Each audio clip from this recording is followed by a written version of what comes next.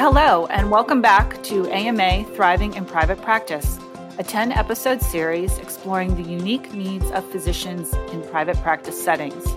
In this series, we talk about how to transition into the world of private practice, efficiency solutions, and other tips to free up time so you can focus on your patients.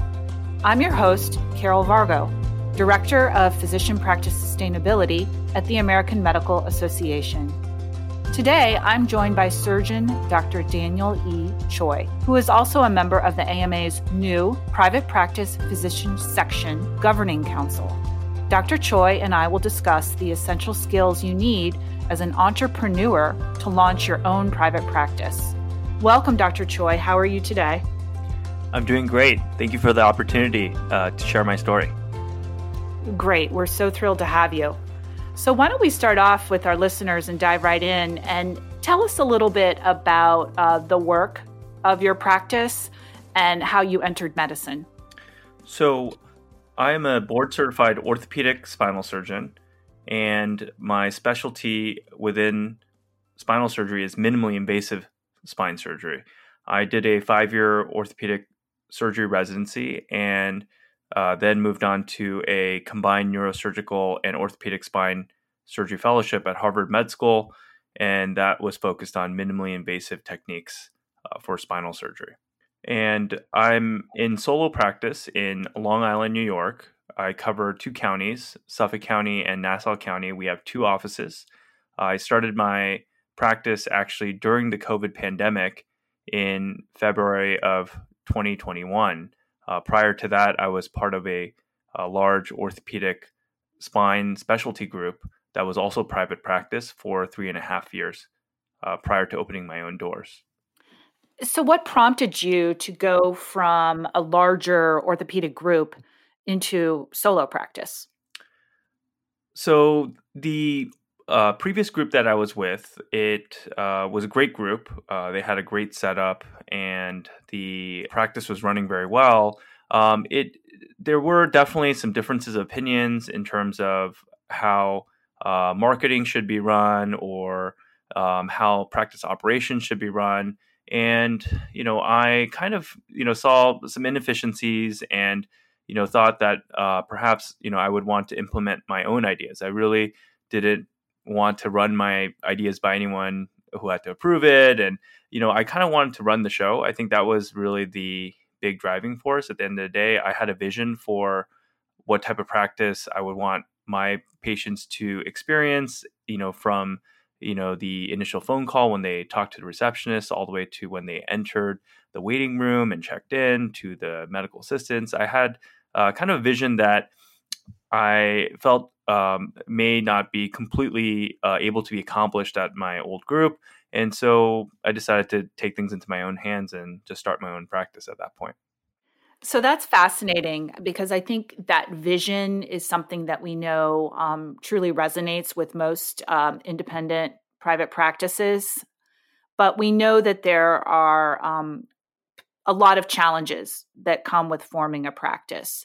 So when you decided you wanted to go this route and execute on your vision, did you have any fears or hesitations when you first thought about doing that? And if so, dive into those a little bit more for us.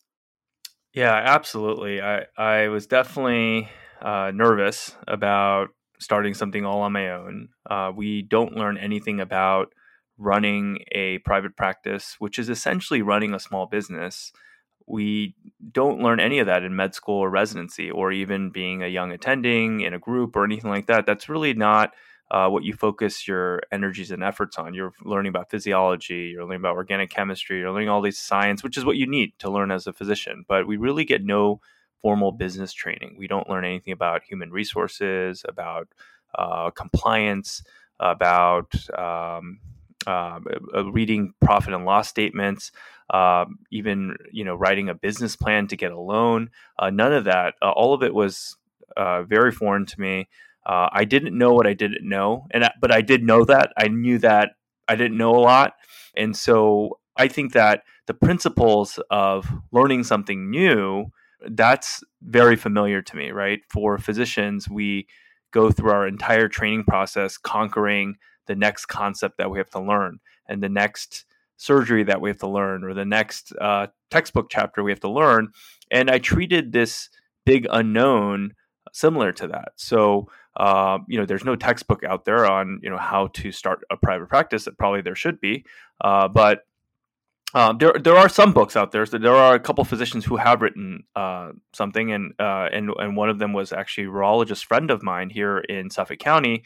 His name is Dr. Rich Shore, and he actually has a book. It's on Amazon. It's called Suddenly Solo. So I picked that up. I read it cover to cover, and I started asking questions. I called as many solo and independent doctors I could, and started asking them about when they were thinking about going off on their own, or when they started their own practice, what kind of questions were they asking, and how did they get the answers to those questions? And so I tackled this almost like any other type of unknown subject I learned as a physician to get that information. So I find that so interesting because I think one of your colleagues, Dr. Francavella, said something that resonated with me and that actually you articulated. She said, we're physicians. We're some of the smartest people on the planet. And yet, for some reason, people don't think that they can learn how to run a business. And I think you've echoed that, where you've approached it like you would have as a new student being faced with a challenge and seeking out that information. And it sounds like that level of peer-to-peer discussion was really foundational for you. Would you agree? I agree, but I also think that there were definitely some early influences in my life that injected some entrepreneurship in me, and also perked an interest in ownership and also starting my own business. One of them I can remember very clearly. One of these influences I can remember very clearly is a couple of my friends' parents. They were business owners, and I remember when I was growing up, I would go to their houses, and their houses were really big, and their parents drove really nice cars, and they had swimming pools, and they had, all these really nice things that I remember looking around and just asking the parents, like, what do you do? And typically they were entrepreneurs, they were business owners. And I remember that type of influence kind of rubbed off on me because I would hang out at their house, and, the parents would also I think my friends also were kind of entrepreneurial because their parents were, right, and those principles rubbed off on me indirectly. I think that I also was entrepreneurial growing up. I remember that there was a time in high school where I was selling CDs out of my backpack of like mixtapes that I was making with a CD burner that I had at home, or I was tutoring my classmates, SATs, or other ways to kind of generate extra income. And I think that type of influence was foundational to me too. And I think it's unfortunate that physicians, they go this straight route from pre-med college, med school, then residency, and there really is absolutely no exposure to entrepreneurship and business ownership and what that means and what the potentials are for that during that entire time. I think that even if there was a small amount of it, or even a book that they read about that, or it was part of the curriculum, I think it could make a big difference in a physician being interested in being a small business owner.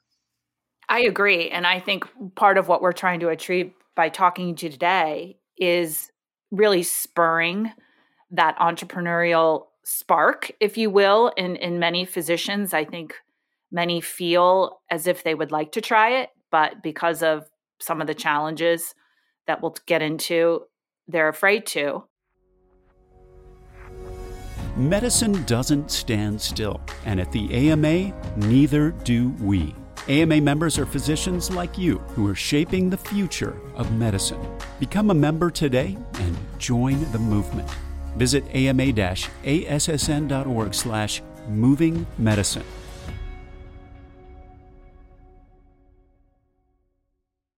So let's talk to you about what were the challenges you faced when you started your practice, and how did you overcome them? Yeah, absolutely. I think that just to go back on what you mentioned about sparking that interest, I think that everyone, if they knew, how great it could be, everyone would go there, right? Everyone wants the best for themselves and their family.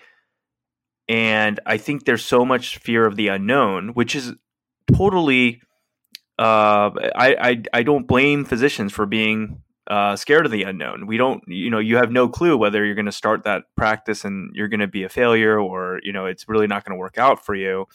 And so, I think that it's really hard to get this information. It's really hard to be like, if I do this, if I start my own practice, will I have a better life? Will it be better for my family?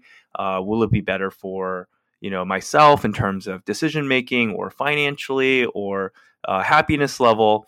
And I think it's really hard to get that information, I got to tell you. And so I think the advice I would give is to talk to the independent practice doctors or solo practice doctors that you can maybe befriend in your community or even network with, maybe on social media, and try to have a personal conversation with them about, what is their happiness level? What is so good about them staying in private practice? Me personally, I could tell you that this was the best decision I made in my life up to this point. I think that 14 months in, I'm in a better place in terms of independent decision making, patient care, financial stability, my ability to pay off my student loans. And if I knew 14 months ago what I knew now, obviously it would have made the decision even so much easier. And so I think that the whole principle of entrepreneurship and business ownership is that there's one principle I kind of live by now, is that, there's no risk, there's no reward. And so there is an element of risk with starting your own practice, but the rewards could be so much greater potentially. And so I think that if physicians had more, if young physicians had more understanding of that, they may take more of an interest in entrepreneurship. So here you are 14 months in, it sounds like, into this, new vision, this executing on your vision. What are some of the most important things that you found that you needed to implement to ensure that you would be successful, recognizing you're just 14 months in? And what were some of the biggest obstacles? What continues to be some of the biggest obstacles? So to get my private practice off the ground, the first thing I really needed was a business plan.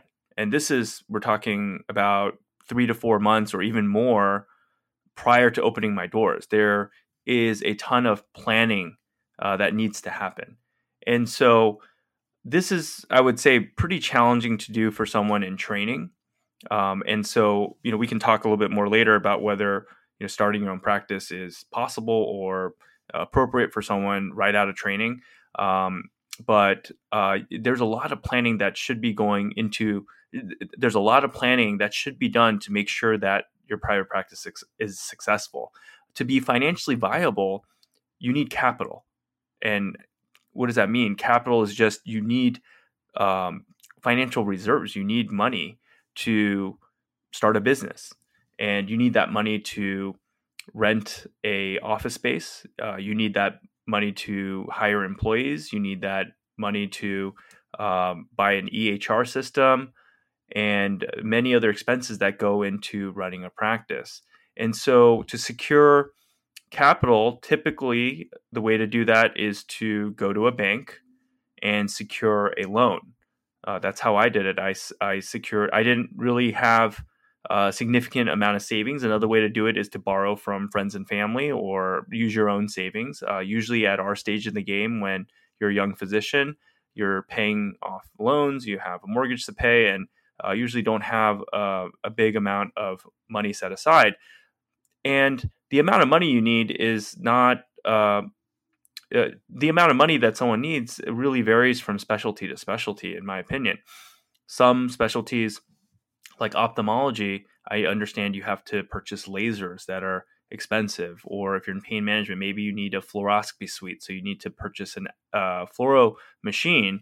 And those are big capital purchases that you need to make to have in your office. I, as a orthopedic spinal surgeon, my office costs were actually pretty minimal because most of my work for surgery is done in a hospital setting. So the office space itself is pretty minimal cost. So these are things you have to think about, figure out what is my initial startup cost. And most of the time when you're a startup practice or any startup company, you want to be as lean as possible and minimize all your costs and really go down to bare bones. And you definitely need probably someone to answer your phones while you're taking care of patients. There's ways to hire an answering service for that. You may want some type of manager type of person who can kind of take care of everything for you. You're going to need to think about billing. Who's going to be doing your billing? You're going to need to think about utilizing what type of a type of EHR for your to store your medical records. So these are all some of the components that I incorporated into my business plan. And to write up a business plan, that is a whole nother process. I recommend a web-based service that actually helps you write a business plan. You actually just punch in all your information about all your expenses, and it actually generates a nice business plan with graphs that you can submit to banks. And approaching banks is a whole nother part of the process too to obtain that capital. You will get rejections. I was rejected by probably 7 or 8 banks before the last bank, had me meet with the vice president of the entire bank and read through my business plan. They wanted to look me in the eye, and at that point, they offered me my term loan. And once that was secured, I was in business and ready to go to open my practice. What was some of the feedback that you got from these banks? This notion that you were denied by 7 banks, I think is really worth digging into a little bit. Did you get any feedback from those rejections as to why? I think that there was not great feedback. It was mainly, sorry, it's COVID and we're not lending to anyone during COVID. And we're especially not lending to startups. I think it was more that they said, it's COVID right now. And we really aren't lending to startup businesses, regardless of my strong financial projections or anything like that, or that I could show that there was high demand for my services. It didn't really matter at the time. I think that was circumstantial, maybe because of COVID, and I don't know if it was just an excuse too, but I didn't really get great feedback about why they were saying no. It was strange to me because I was, showing them, also that I was doing well in my previous group and I had a referral network, in the same geographical area, and the banks still that said no, it didn't seem like that mattered to them. You took care of the nation. It's time for the nation to take care of you. The AMA stood by America's physicians and patients during the pandemic, and we're not stopping there.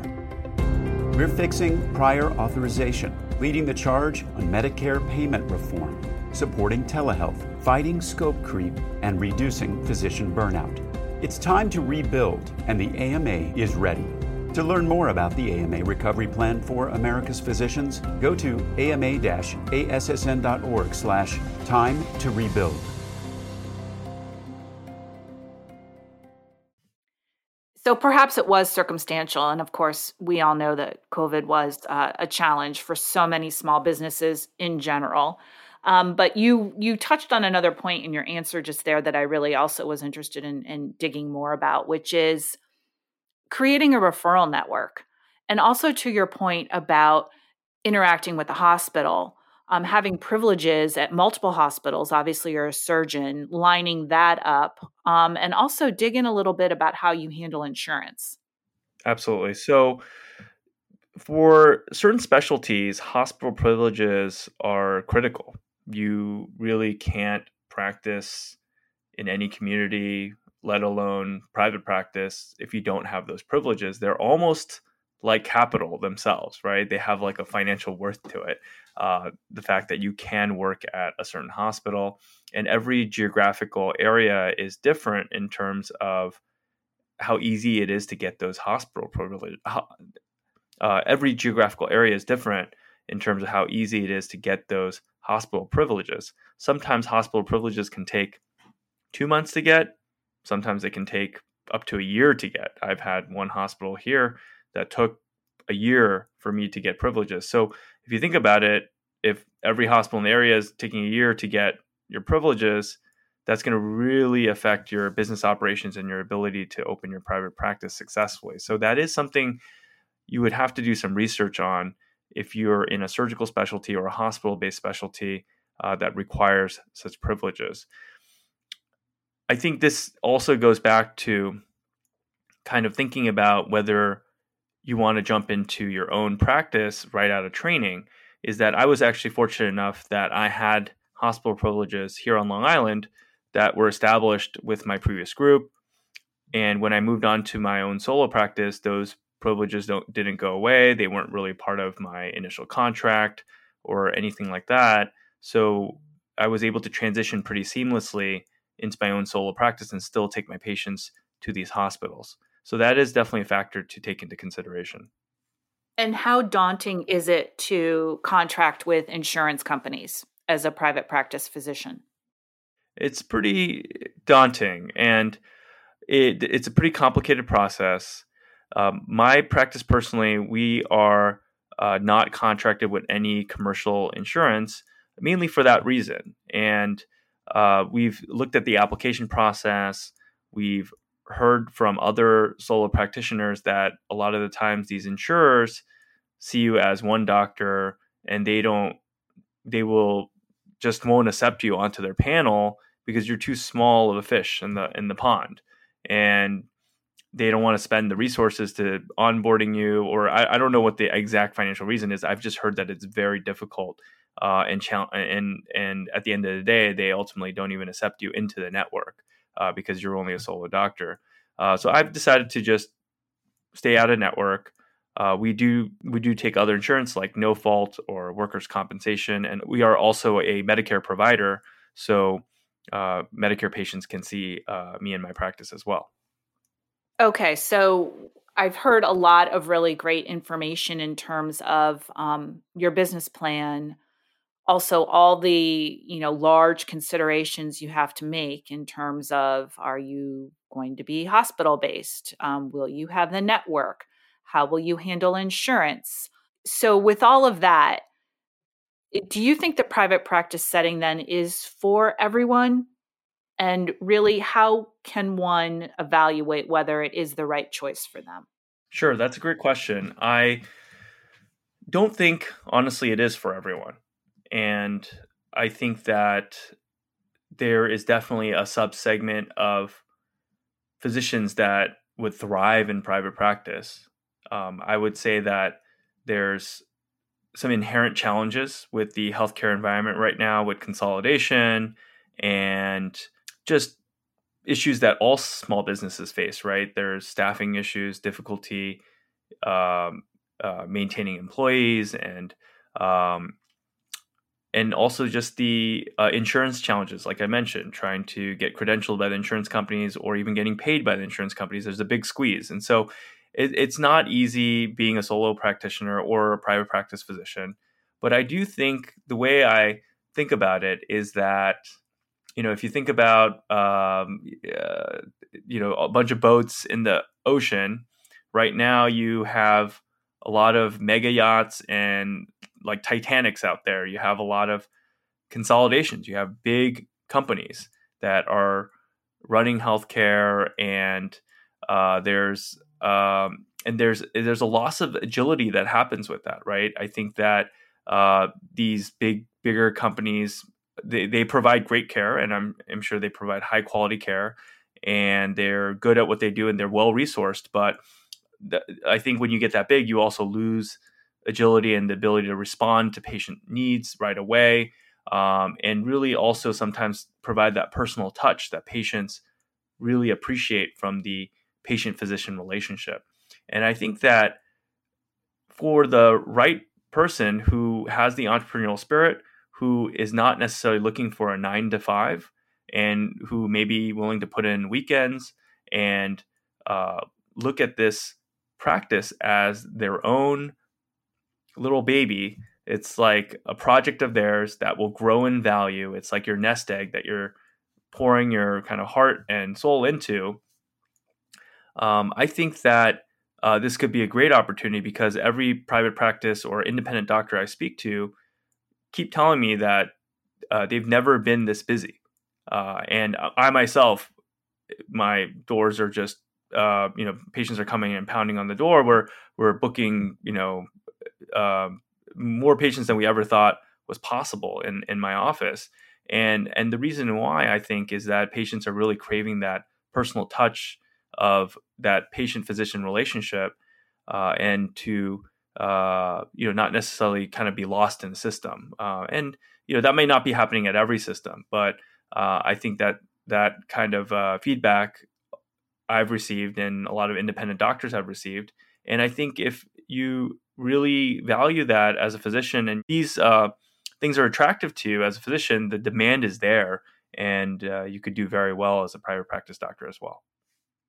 Well, this has been really great to hear. I think that you've touched on a lot of things that we are continuing to hear from physicians at the AMA. Obviously, the AMA, represents physicians in all practice settings, and it absolutely is up to the individual physician to determine what is the best practice setting for them. But to circle back to where you started, I do think that we found that the private practice model, particularly in the last decade or so, just really has not had the level of exposure as a viable model any longer. And you coming here and talking about that, we're hearing from more and more physicians. And again, that more entrepreneurial spirit, I think, is back again. And I really appreciate your time, sharing that with us. Before we wrap up, is there anything else you'd like to share with the audience? Yes. So, I'm a big believer that independent practice is actually the solution to many of the issues we see in the American healthcare system today. We are seeing costs of care getting driven up. They're skyrocketing. We are seeing healthcare workers and physicians getting burned out. And I think the sobering statistic is that there's one physician a day committing suicide here in America. So I always think about that, and I wonder, what's driving those forces? What's driving doctors to literally, I think, hate their jobs or kind of be unhappy with, what they're doing when we have one of the most meaningful professions in, ever, right? We get to help people at work. And I think that there is just a lot of the consolidation and the corporatization of medicine is driving that burnout. And I think that independent practice puts medicine back into the hands of physicians. It gives us control over all aspects of decision-making of the patient's care. You're not sitting there doing conveyor belt medicine, getting forced to see 30, 40, 50 patients a day, and feeling like you have no control over your lifestyle and your hours. And I think that if we can try to fix the regulations that are really squeezing private practice, and we can make our elected officials aware that this is the model that we believe is better for patients and for the healthcare system, I think that we will fix a lot of the problems that we see in today's system. Well, the AMA agrees with you, and we are working tirelessly through some of the work we're doing on private practice sustainability, as well as with our advocacy team to really remove those obstacles that are getting in the way. So again, Dr. Choi, I want to thank you so much for taking time out of a very busy practice, for joining us and sharing your thoughts about entrepreneurship in medicine with our listeners today. So thank you again. No problem. It's my pleasure. For more information and resources for your private practice, visit ama-assn.org/getting started. I'm Carol Vargo, and until next time, this has been Thriving in Private Practice. Thank you so much for listening.